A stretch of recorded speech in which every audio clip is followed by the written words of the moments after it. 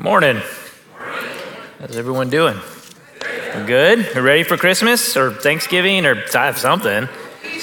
Easter. Okay. Wow, man, somebody's really needs a calendar. Yeah.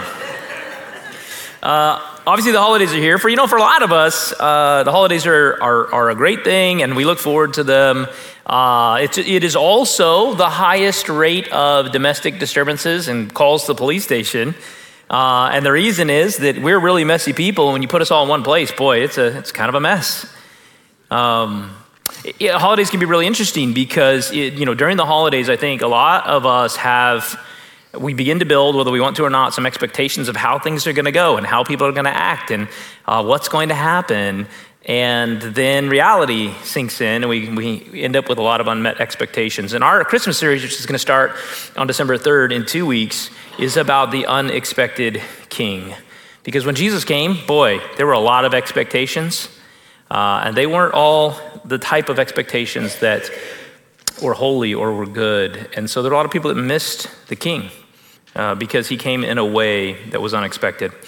We just got back, Pastor Mark mentioned this, we just got back from our elder retreat, our annual elder retreat. We went to the coast and spent a couple days really working on the vision for the church. We've been working on that now for a few months in some sessions here on Saturdays and really building toward our retreat. It was a pretty amazing time for us to just get to spend time with each other, spend time in prayer, spend time really observing and sharing where we have seen God move, and where God is moving is an invitation to participate in his work. And so we've been really working on that, trying to be sensitive to the work of the Lord so that we will be able to discern where he's leading our church and our people, where we want to focus. And so that was excellent. You're going to hear a ton about that, probably in little bits through the end of the year, but particularly starting on January 7th. We'll talk a lot about vision on January 7th. We'll spend a whole series, about 5 weeks in January and February, on a series that we've been working on with our missions and outreach departments. We're going to have guest pastors that are coming in to speak, who are in charge of various ministries, church plants, churches in the local area, and they're going to be sharing with us as well. That series is called Go, and January 1st, we're going to kick off an initiative this year to read the Bible together every day with our church, and so you're probably already going to see some of the slides around here. We have a very specific Bible reading plan we would like you to join in with us to do. And it's one that I got to do a couple years ago. It is actually just a tremendous plan. So not only do you get to read the Bible in a year, there's a really, really great devotion that goes with it. And if you listen to it on the audio, he has a British accent, which automatically means he's smarter. It's really good. So we're excited about those things. Last week, Nate was up and he was working on the first part of this series, and this idea where Jesus turns to his disciples and he has these really strong words about what it would look like to follow him. And essentially what he tells us is that in order to follow me, when you begin to follow me, you should, if you understand the gospel and the gospel is permeating your heart and it's changing your heart, you will, at some point, it will grow in you that you will treasure Jesus over everything else in your life. In fact, you will treasure him so greatly that everything else in your life that you love will look like hate in comparison to how much you treasure Jesus. Now, the reason that's so disturbing is that most of us, if we're being really honest, do not treasure Jesus that much. Which means, whoa, man, there's some growing left to do, amen? It's okay to admit that we're not a finished product, amen? Like if you walked in here and you were the perfect Christian, you are amongst strangers. Because we're messy, that's why we're here. We're a work in progress. And so last week, we finished on this idea that nothing in your life is off limits to the Lord. That his grace and his mercy and his sacrifice and his peace and his contentment is so good that it demands everything in our life. Everything. Nothing's off limits. We're going to keep reading in Luke, and we're going to get to some more of the story right after what we read last week. So we'll start in Luke 14. We'll finish this chapter off, and then we'll read the beginning of Luke 15 today. We're going to keep reading, and what Jesus is going to do is he just finished explaining how we should view him. And then what he's going to do is he's actually going to explain to us how he views us, how he sees us. His perspective of you and I follows what he had given us earlier, which is what our perspective of him should be. So he's going to say this in Luke 14, 34 and 35. Salt is good, but if salt has lost its taste, how shall its saltiness be restored? It is of no use either for the soil or for the manure pile. It is thrown away. He who has ears, let him hear. Jesus, right after he says this, we're going to hear that he's going to have another run-in with Pharisees. If you're not familiar with Pharisees, they were the religious zealots of the time. They were also an authority in this Jewish culture. So they were known for being religious zealots, religious authorities.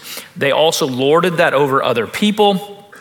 Jesus is constantly running into conflict with them. And what we will find out as you begin to study the New Testament, and even as we see today, is that these are essentially fake believers. They're all zeal of religion without the heart of it.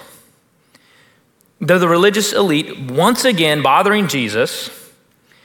And if we're very honest, as much as we could look at the Pharisees with disdain because they have the shell or the wrappings of religion, the wrappings of faith without the actual content of the heart of it, there's so many parallels to the Pharisaical problems Jesus had in his time and the American Christian today that has all of the trappings of Christianity without the actual flesh of it, without the heart of it, has the traditions, has the knowledge even, has the religion, has the boxes to check without actually having the heart of it, and in essence misses everything. Just as lost as many of our countrymen are today here in the United States, whether they sit in a pew or not. Imagine asking for a candy bar and someone gives you the wrapper, but it's empty. That's a large swath of religion here in America today and what we're going to read about in the Bible today. Pharisees had all the rules, all the tradition, all the sayings, all the outfits. Man, did they have some outfits. You think you have your Sunday best? Woo, they had some stuff. None of the power, none of the joy, none of the grace of God. Salt is good, but if salt has lost its taste, how shall its saltiness be restored? It almost seems like a rhetorical question. In Israel, salt came from just below the Dead Sea. And it was processed two different ways. So if it was processed a certain way as they brought it in, it would be used for food. And obviously to season food, but you could process it another way in which it wasn't really edible. It still had a lot of zest to it, but it wasn't really edible. It was actually used, they would take it and they would put it on manure from their agriculture, from their cattle, and it would help preserve that manure so that it could be used over time for fertilizer for the field. So there were two really important things that salt was used for. And Jesus is like, guess what? There are only two uses. If you can't do those two things, why would we collect salt that neither seasons food nor is useful for the fields? There's three things that we see Jesus inferring here about salt, and they matter to us. They matter a lot. And Jesus is trying to teach a lesson to his disciples. You're a disciple of Jesus. If you call Jesus your king, you're his disciple. Item number one stands out here about salt. Jesus is saying, if you're salt, and if you're a disciple of Jesus, you're supposed to be. If you're salt, it will stand out. It'll be unique. In a world today of pseudo-Christianity and New Age religion and morality is all subjective and you do you and I'll do me, if you follow Christ wholly, you're going to stand out. It's going to be different. You're not even going to, if you're following Jesus, you will not neatly fit into any political box or social norm, any average American life. Very little of your life should seem normal to the outside world. In fact, if it does seem normal to people who don't know Jesus, I would tell you that actually means you're not standing out, which means you're not salt. In here, you're with family, but out there, you're a weirdo. You should be. I mean, read the things that Jesus calls his disciples to do. It's not normal. It stands out like salt does. Secondly, salt. It'll stand out. Secondly, it'll make a difference. Salt makes a difference. You put salt on food, it makes a difference, doesn't it? Yeah? Too little or too much makes a difference. One author said about this passage in the Bible, about Christians making a difference, said this to make a difference requires careful planning, willing sacrifice, and unswerving commitment to Christ's kingdom. You and I were called to make a difference. You and I were called as disciples of Jesus to make a difference. We were given the Great Commission. We are to go out into all nations, baptizing and teaching them all that Jesus taught his apostles. We are called to make an impact. In fact, so much so that last year, when we came back from our elder retreat and we began to work through and rewrite the values of the church, the long-term, not going to change values of the church, one of those values is the word impact. And it says this, if you go get our values from the lobby, it says this: we want to be known for vulnerably living out the gospel in everyday relationships to make a kingdom impact in our circles of influence, neighborhoods, workplaces, and families. Jesus said, salt makes a difference. You're my disciple, you make a difference. And here's what he said that is probably the thing that makes us ponder and pause for a moment and do a little bit of introspection. He said, listen, salt stands out and it makes a difference. And if you don't have an impact, if you don't have distinctiveness, if these things don't exist, then salt would be useless. In fact, what he's really inferring here is it might not actually be salt. Because it's actually impossible for salt to lose its flavor. Salt is a stable compound. It doesn't change. It's still salt. You put salt in the cupboard and you wait a year and you get it out, guess what? It's still salty. It's a spoiler alert, right? 2 years from now, it's still salty. It's not changing. It's still salty, if it's salt. So if it doesn't make a difference and it doesn't stand out, then the question is it actually salt?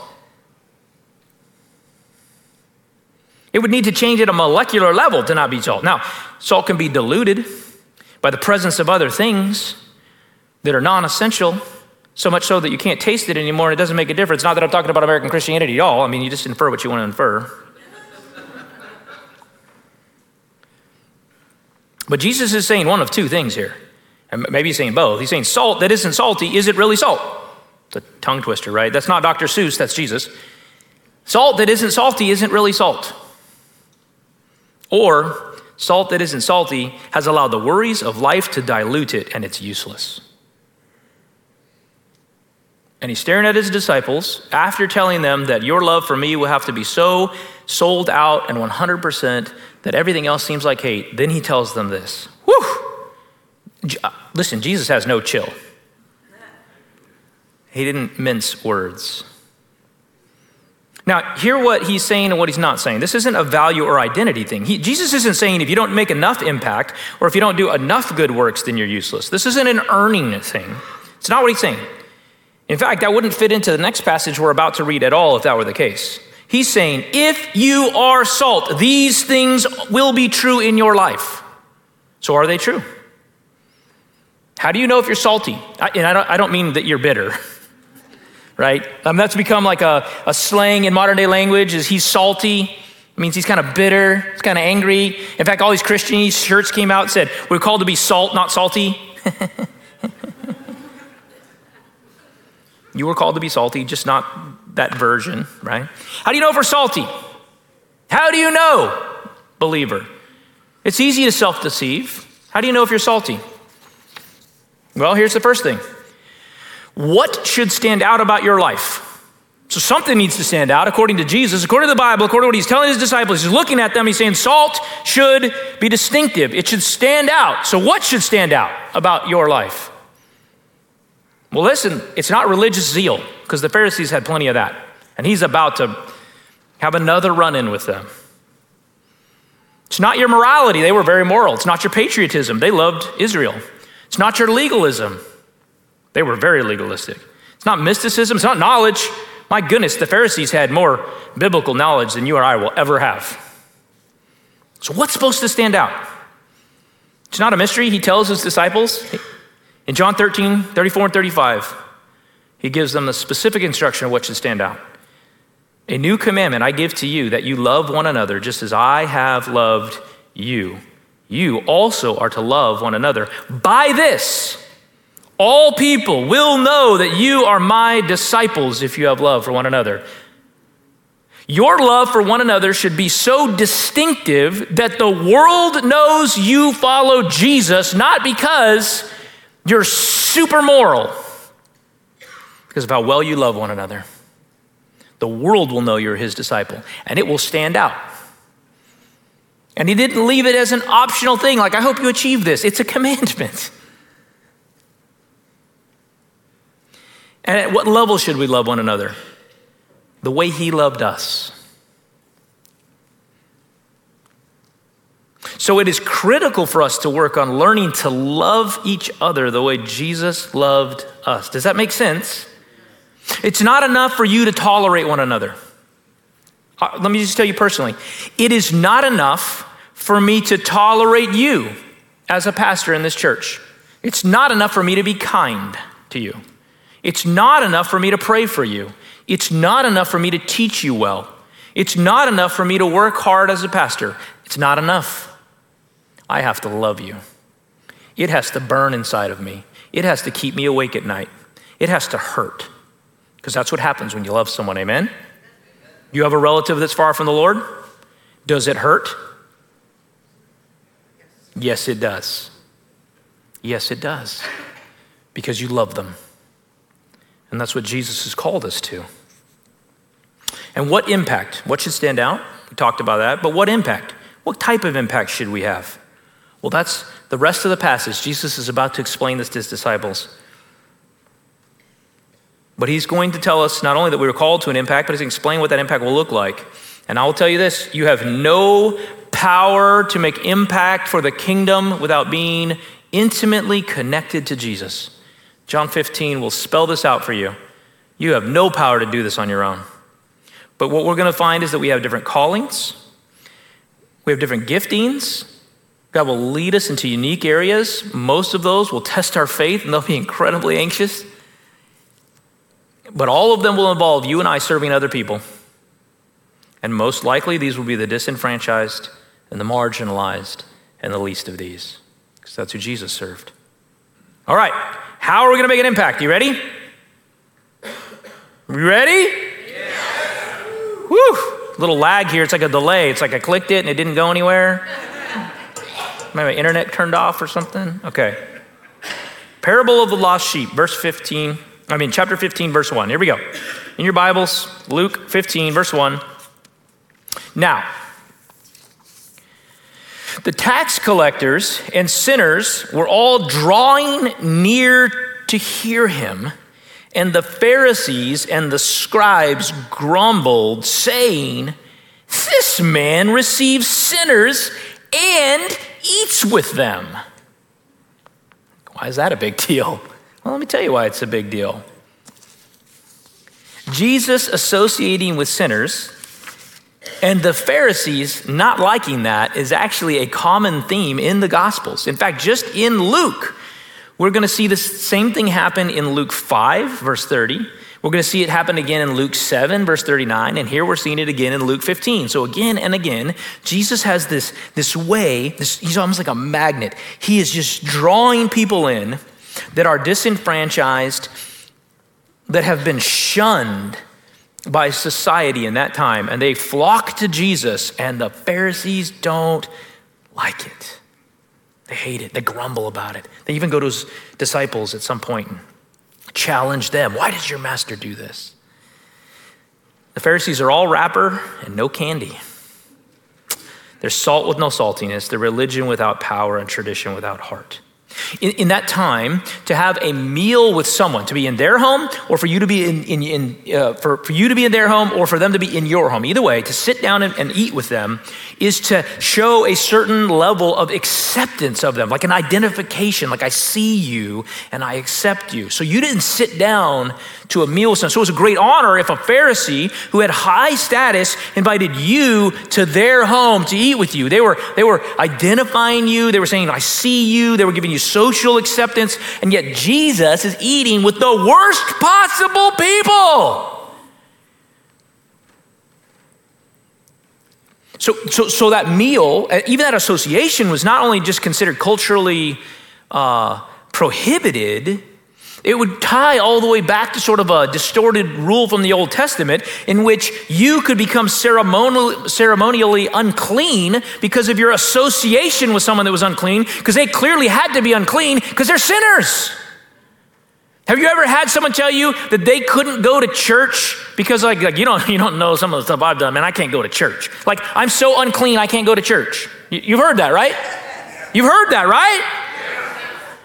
But that is so contrary to Jesus, who spends most of his time with sinners.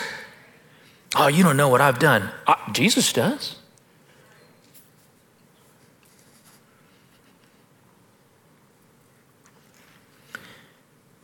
In that culture, this was a huge offense. Listen, in our culture, it's still kind of an offense. I mean, the Bible is incredibly clear about our responsibility when it comes to hospitality. Opening up our homes, sitting people at our kitchen tables again and again and again. We bring people into our homes. We open up our lives. We demonstrate that by opening up our homes. Now, listen, if you don't think that is culturally become something that is very weird, you haven't been watching what's occurred in our country in the last 5 years. Like, at this point, you don't even go to the drive-thru if you want fast food. You order it on an app and they don't even come in. Like, you don't even have to talk to them when they bring the food. They just leave a bag and ring the doorbell and run away. And you check your app to see who it is. We're a country of isolation and loneliness. And the Bible's like, nah, you're gonna open up your home. You're gonna sit them at your kitchen table and you're gonna eat a meal with them. It's gonna be weird. You're welcome. We live in such a strange and isolated world that these things seem to some of us foreign. Jesus associating with them meant he would have been ceremonially unclean, and I'll be honest, Jesus did not care. Jesus almost never followed any of the ceremonial laws for cleanliness. He didn't worry about healing on the Sabbath. He didn't care that he would be considered unclean for loving the marginalized. But I will say this, and you should see this, you should notice this, you should take this to heart. To do gospel work means you're gonna get messy. Do you hear me? You cannot do gospel work nice and neat and pristine. To do gospel work means to get messy. We have a growing conviction as elders, and you're gonna hear so much about this, about the 10-minute window around our campus. About reaching people in the 10-minute window. And I'll just tell you, you better be ready to get messy. Because people that are in need of Jesus don't have it all figured out. Neither do you and I. There's a great quote from Miller and Larson, kind of comparing the way Jesus is doing ministry and even the likelihood or the tendency that the church has to get a little too bougie about themselves, you know what I mean?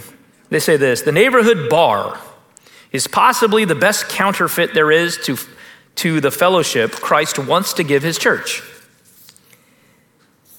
It's an imitation, dispensing liquor instead of grace, escape rather than reality, but it's permissive, accepting, and inclusive fellowship.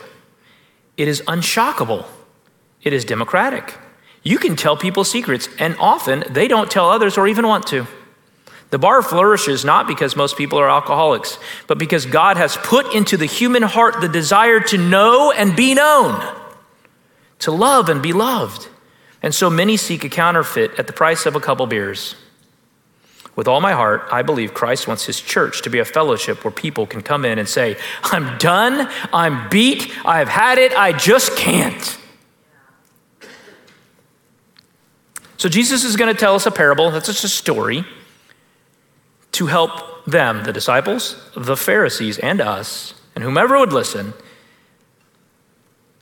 to help us get an idea of what it looks like to have Jesus' heart, how he sees us. What do we look like to Jesus? How do we make an impact for the kingdom? Well, let's look at that. Verse 3. So he told them this parable. What man of you, having 100 sheep, if he has lost one of them, does not leave the 99 in the open country and go after the one that is lost until he finds it? And when he has found it, he lays it on his shoulders, rejoicing. And when he comes home, he calls together his friends and his neighbors, saying to them, rejoice with me, for I have found my sheep that was lost. Just so, I tell you, there will be more joy in heaven over one sinner who repents than over 99 righteous persons who need no repentance. Now, I want to walk through this story with you, why Jesus is telling it to them and what he's trying to say in here. And there's some hyperbole. It would not at all have been common. It would have been common for a shepherd to leave 99 sheep, probably in a little pen or with another shepherd, to go after a lost sheep. That actually would have been very common. 100 is about the size of a flock that a shepherd back in that time would have managed. It would not at all have been normal for them to throw a party when they came back with one sheep. That's a weird thing. There's definitely some hyperbole in there. So we want to note the difference and understand why Jesus is adding that to the story in just a second. But let me explain the first part. And I think this is where our church, not our specific church, but just churches in general, oftentimes really miss the boat. And that's this. Are the 99 sheep still important? See, oftentimes when you as a church, when I as a church, when I as a believer, when any church begins to really put this heavy emphasis to matching the heart of Christ and beginning to run after the lost sheep and running after the marginalized, sometimes what you hear is like, but what about us? Aren't we important? You're important. Say, I'm important. Jesus loves you. He chased after you. He redeemed you. The 99 are important. Chasing after the one sheep does not mean that the 99 sheep are not important. It does not decrease their value in any way.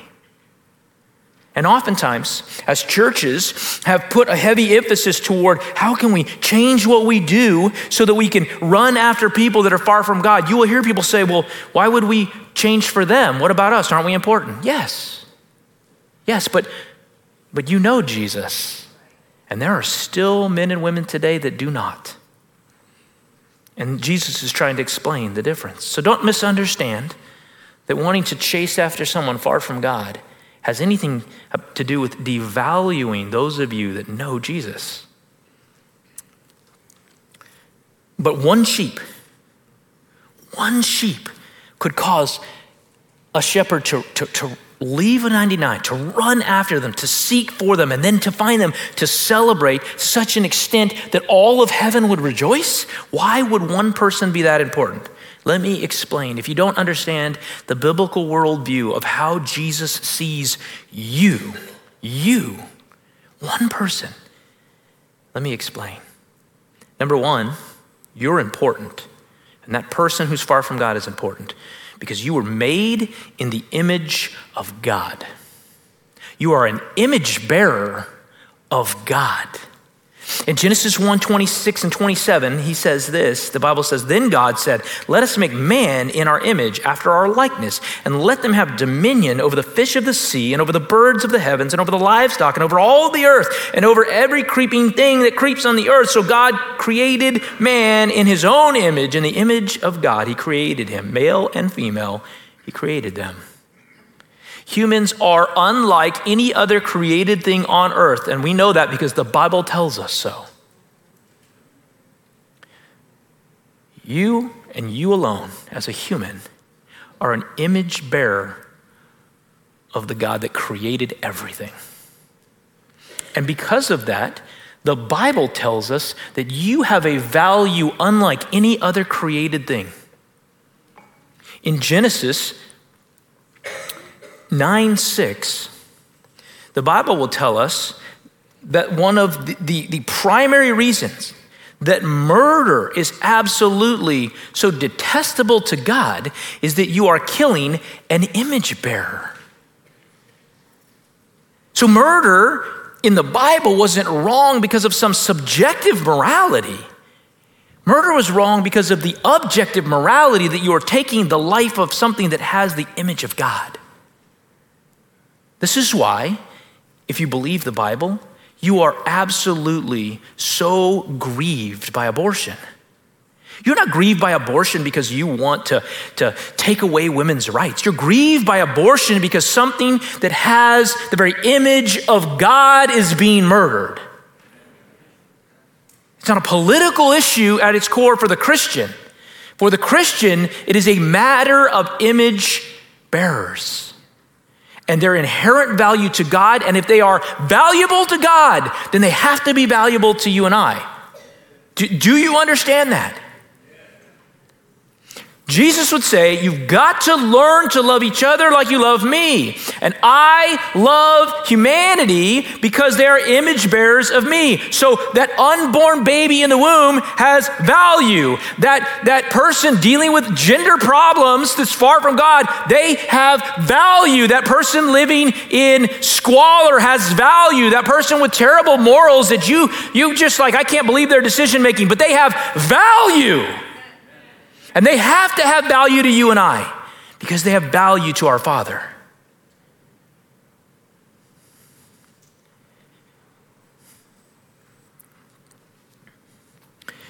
We're made in the image of God, so we're important. But secondly, God desires all men to be saved.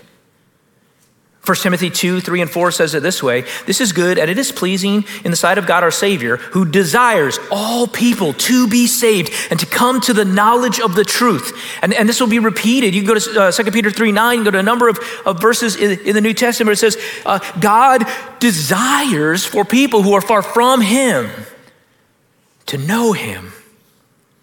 In fact, we'll go further than that. Not only does God desire that of all men, but that's exactly why Jesus came. Jesus came for the lost. He tells you that with his own lips. So we're valued because we're image bearers, and we're valued because God wants to save people, and we're valued because Jesus came to this earth to save people. Luke 19:10, for the Son of Man came to seek and to save the lost. These three truths, that we are image bearers of God, that God wants to save all men, and that Jesus came to seek that which was lost. These three truths are buried in this story that Jesus is trying to get across to Pharisees who are sitting with their arms crossed, meaning, how can you talk to them? Because they have value. How can you associate with them? Because they have value.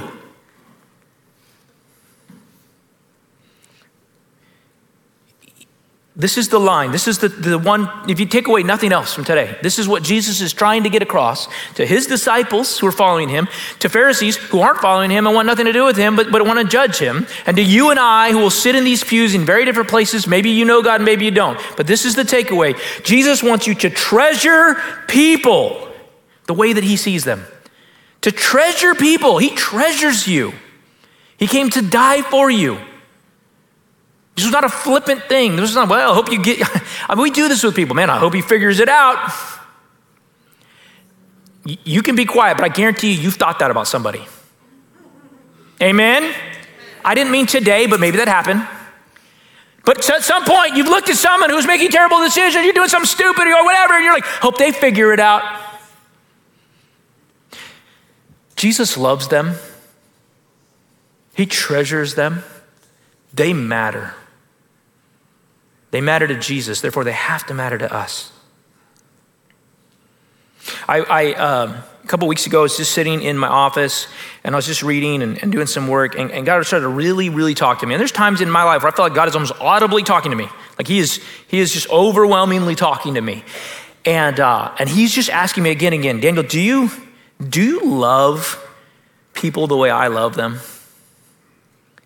Man, I want to answer yes, like, yeah. And it's like, no. Do you really love them? And in your mind, you're kind of thinking about people you really love. Yeah. And he's like, no, but what about the difficult ones?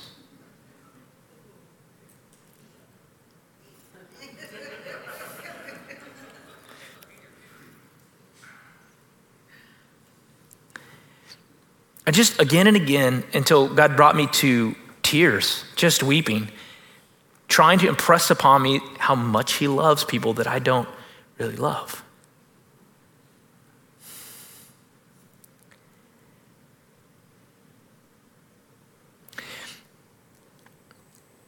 It's so funny because I think most of us, at least we would say this if we were asked, we'd at least get that far.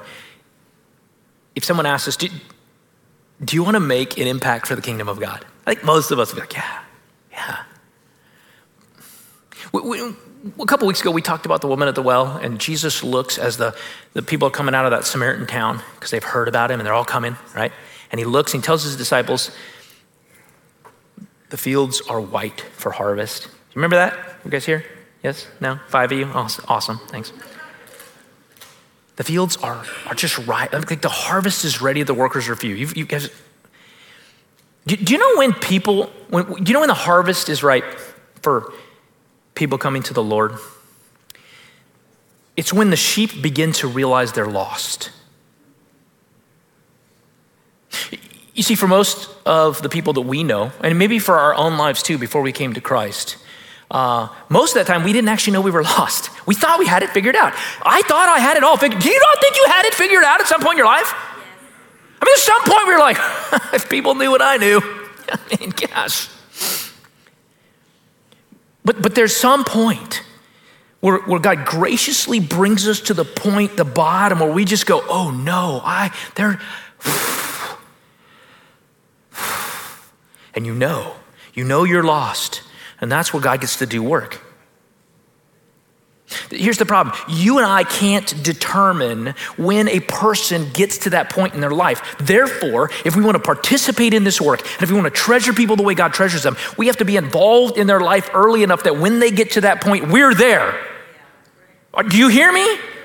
That means there are going to be times where we're investing in people's lives and we're walking with them and it is hard and they don't get to that point for years. And there are going to be times you walk with them and they never get to that point. But the moment you get to be there when they realize they're lost. Last week we had someone come up to commit their life to Christ. And listen to me. All of heaven threw a party. And we got to participate in that. You and I, sinners, got to participate in that. We got to be a part of his work. He didn't have to include us. He chose to.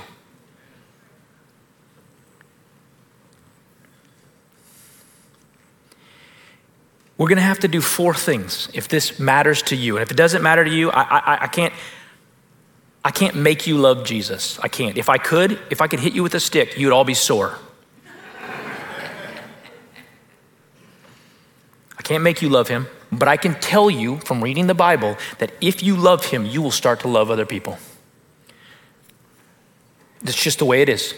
There's no such thing, according to the Bible, of loving God and not loving his treasured ones. So if we want to do this, if we want to make this kind of impact, if we want to go after the one, you're going to have to do 4 things. You ready? None of you.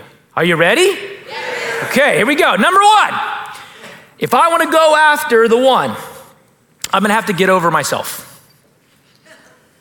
Gonna have to get over myself. Man, I'm gonna have to get over myself. Let me tell you why I'm gonna have to get over myself. Generally speaking, the sheep is not searching for me. Do you know what I'm saying? The reason Jesus uses the story that he's using is because generally speaking, you don't just get to sit there, do the things you like to do, have the hobbies that you like to have, live in comfort for the rest of your life, and all of the lost sheep find you. That would be very convenient. But that's not what happens. If you want to participate in kingdom work, you're going to have to look for the sheep. So it's not going to be about you. Even though you're part of the 99, even though you're treasured, even though the Lord loves you, the focus of what's happening is on the one, not on the 99. And you and I are going to have to be okay with the focus not being on us. So we got to get over ourselves. It's got to be enough that Jesus loves me, that he saved me, that I get him. That's got to be enough. It can't also be that I need all the attention too. Got to get over myself. Number 2, I have to stop holding on to methods and preferences. I've got to stop doing that. Let me give you an example.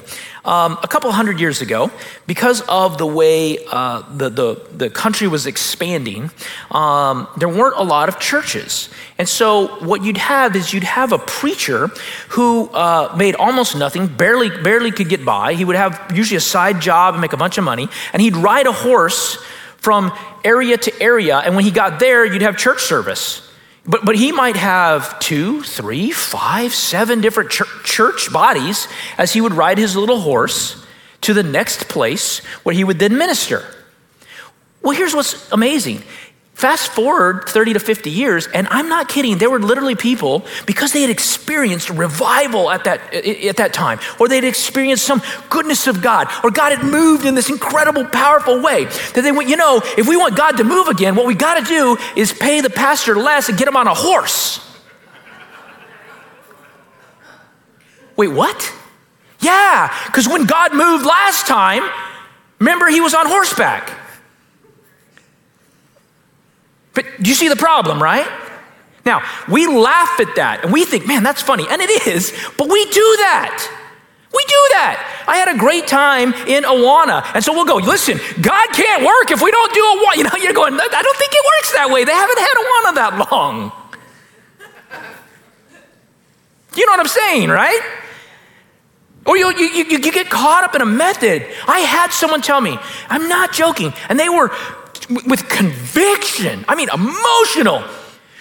If you don't have an adult Sunday school, no one can learn how to read the Bible. They were so emotional. I didn't want to disagree, but I was like, I don't think that's true. Pretty sure it's only been around about 150 years. And somehow we figured out how to read the Bible before then. But I didn't want to say that. So I just was like, oh, okay. But what happens is we have experienced God in power show up and pour out on his congregation and change lives, but it's in our past, and we want that again, and we go, you know what I got to do? I got to recreate the past. If I'll just recreate the past, it'll happen again. That doesn't work. You know why? The people that you want to go chase after aren't the same people anymore. It's new people. It's new people. Do you know who lives around this church? Not many of you do, because not many of you live right around this church, and it's not your neighborhood. We're going to change that. But it's going to take 2 more things. So we're going to have to get over ourselves. We're going to have to stop holding on to methods and preferences. Number 3, you ready? If you want to figure it out, going to get messy.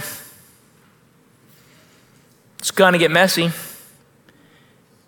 You can't chase after sheep and not get in the mud. It's going to get messy. You know why? Sheep are messy. Man, they bite.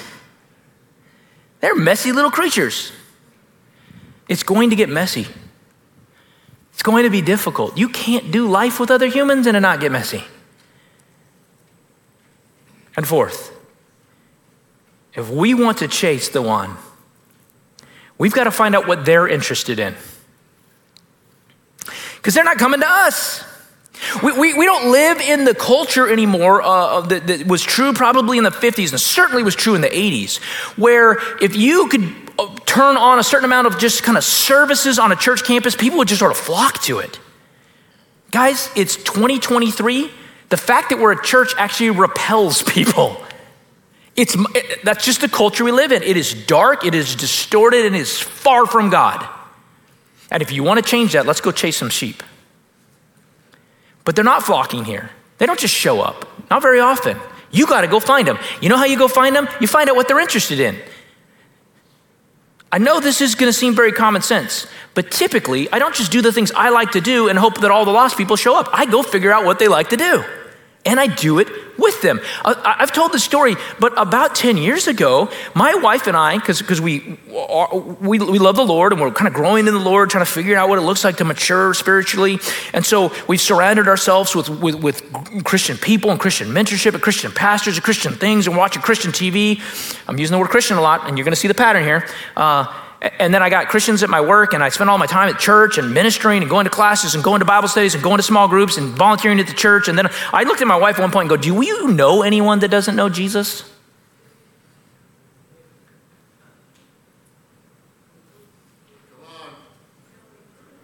And she's like, I think I got a cousin. I mean, like, that's that bad. I'm not kidding. We went an inventory, and I was like, we don't spend any time with people that don't know Jesus at all. And where do we have any margin in our life to do it? It's filled up. Well, I would say, we got to change something.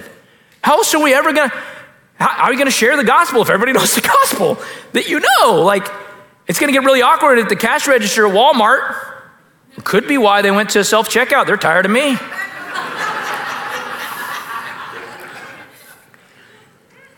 And so we joined a CrossFit gym. And we joined a CrossFit gym so that we could meet people that didn't know Jesus. And guess what? Whoa, we met them. Woo! Quickly and vividly. And then in the course of 5 years, just doing CrossFit, we saw 17 people come to church.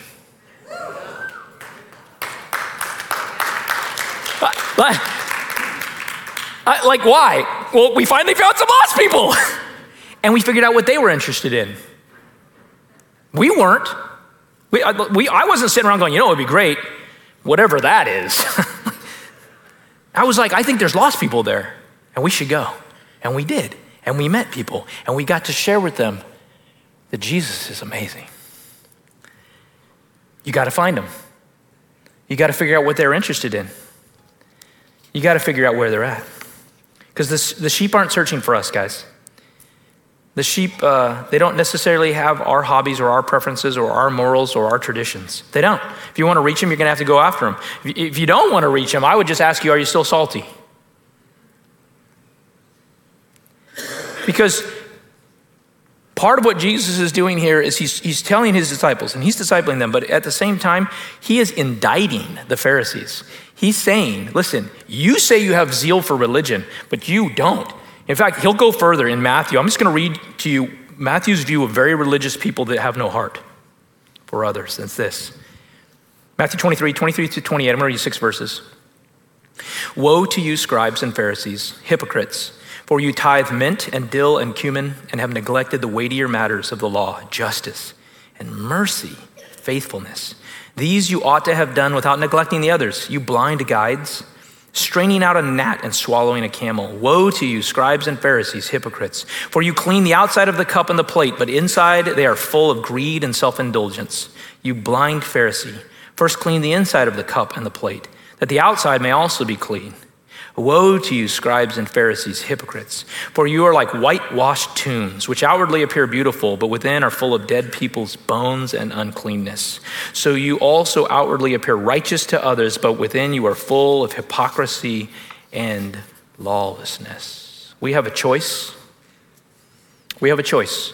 We can be about our daddy's business, or we can be about our own business.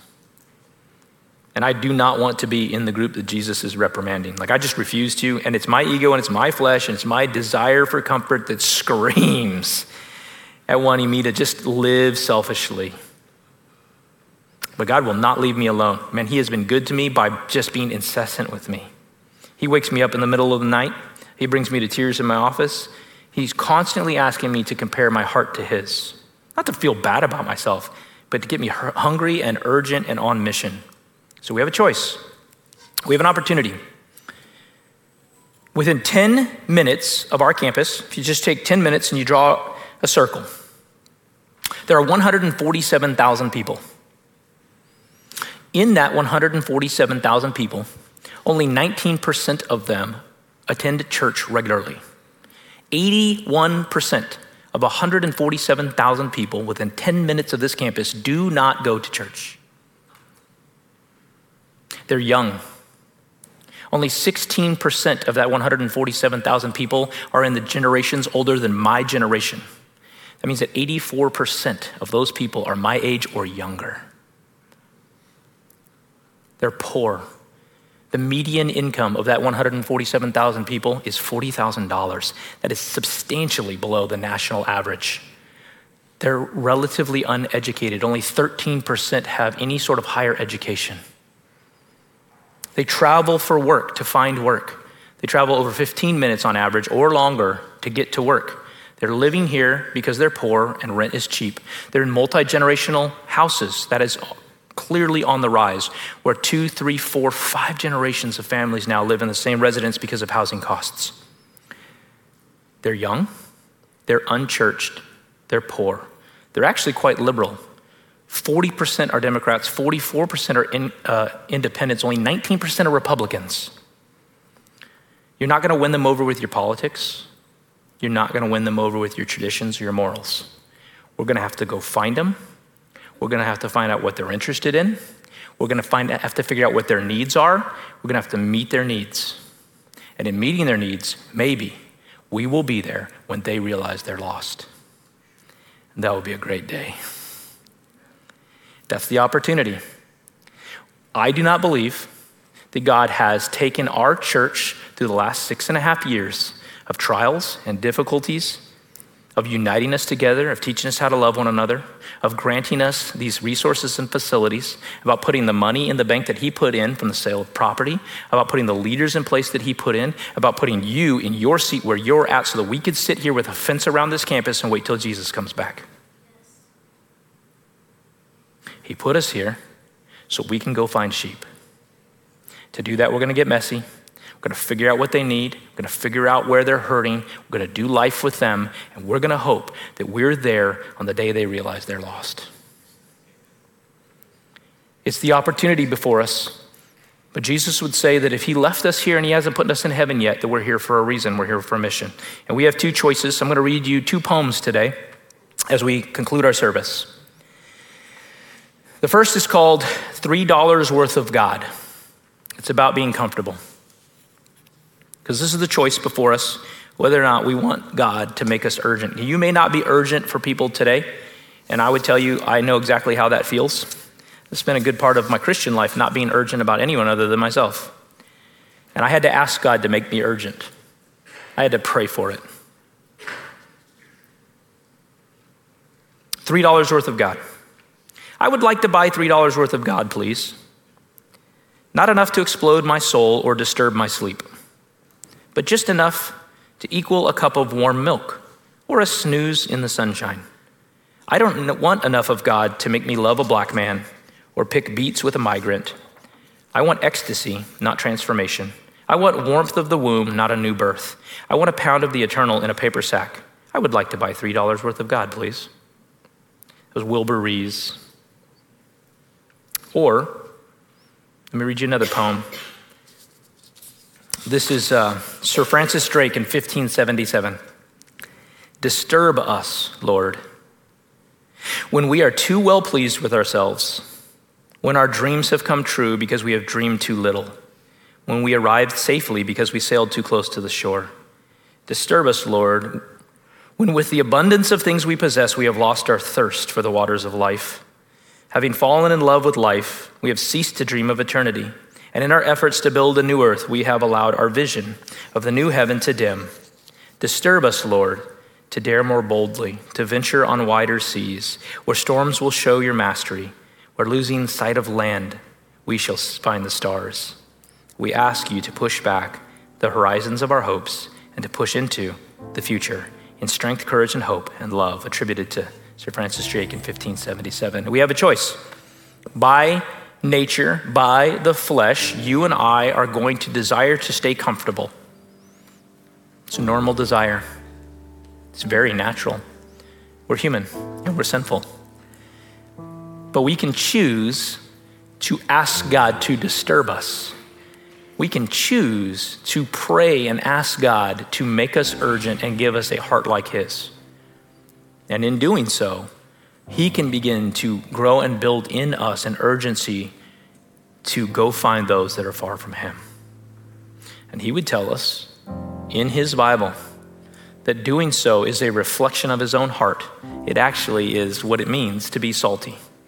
So if you'll bow your head with me, I'm going to pray over our service, and then I'm going to have a time of invitation, both because we would love to pray with you and for you for anything, but also I would love it if you took the opportunity to speak with God, whether in your seat or here at the altar, and ask him to disturb you, to make you hungry, to want the things he wants. Father God, we thank you for this congregation and this people and this time, for this church, for its campus and its people, for its tone and its love, God, for the experience that you have brought to us, the things you have brought us through and the things you have for us, God. Will you make us hungry to reach those who are far from you, God? Will you disturb us? Will you not leave us the same? Will you not let us stay comfortable? God, will you take us into the neighborhoods and the houses, God, to the schools, to the recovery centers, to the homeless shelters. God, will you take us into these messy places to reach those for you? Will you use us?